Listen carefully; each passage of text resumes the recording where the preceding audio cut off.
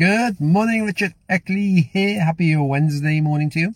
We're on a Wednesday, so on a relationship Wednesday on your 4 keys to a healthier, happier you.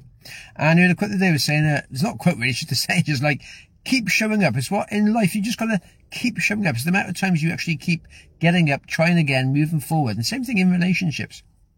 And my mum, bless her, she used to have a great sort of motto she used to live by.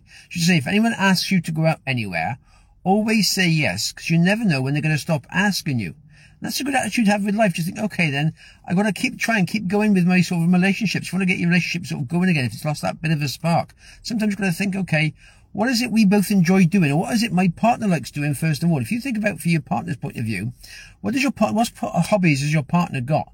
And how could you sort of like get involved in that? So perhaps you want to sort of get yourself sort of going out together and doing stuff together again.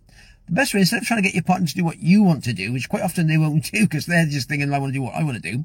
If you think, I'll do what they want to do first of all, you sort of give first of all, and then you'll have to receive. So you can go get involved in what your partner's doing, perhaps in the hobby. It's something something new, so something new for you to learn. Who knows, you may actually enjoy it. Well, you may not enjoy it, but you may give it a try. So you get involved with the partner side of it. And quite often then you might receive something back. They may get more interested in what you're doing. So you always got in relationships, you always got to give first of all before you get back. It's like that in anything in life. Anything you want, anything in life, you've got to often give before you receive back. And it's nicer to give as well. It feels nicer to give. So it's nicer to think, okay, then what does my partner do that I could perhaps get involved with? A hobby he's got, an interest they've got. What is it they like doing? And perhaps you can get involved with that. And that might actually start you on a new path. And then you move yourself forward then, so you're actually starting off something different yourself. And they've already got the interest in it. So they're going to be keen to do it anyway. So it'd be like the old saying of asking someone out to go out for coffee or go out for a cup of tea, or you can go out involved in their hobby and they're sort of like what they're interested in. Then you start to actually build that again. You're starting to build a connection again.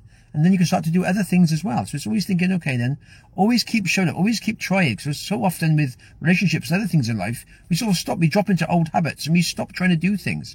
So it's always like rekindling that fire again, keeping that interest going, thinking, okay, what can I do? How can I help things move forward? And then you just carry on and just keep turning up. As I say, the biggest thing in life is just turning up. So many times we just sit there, watch TV and don't do anything. So just think, okay, how can I do things? What can I do to actually liven things up again? Just change, just stir things up a little bit. And you get interested again. And then, yeah, who knows where it'll lead in the future. Happy days. There we are. Have yourself a good one. All the best for now.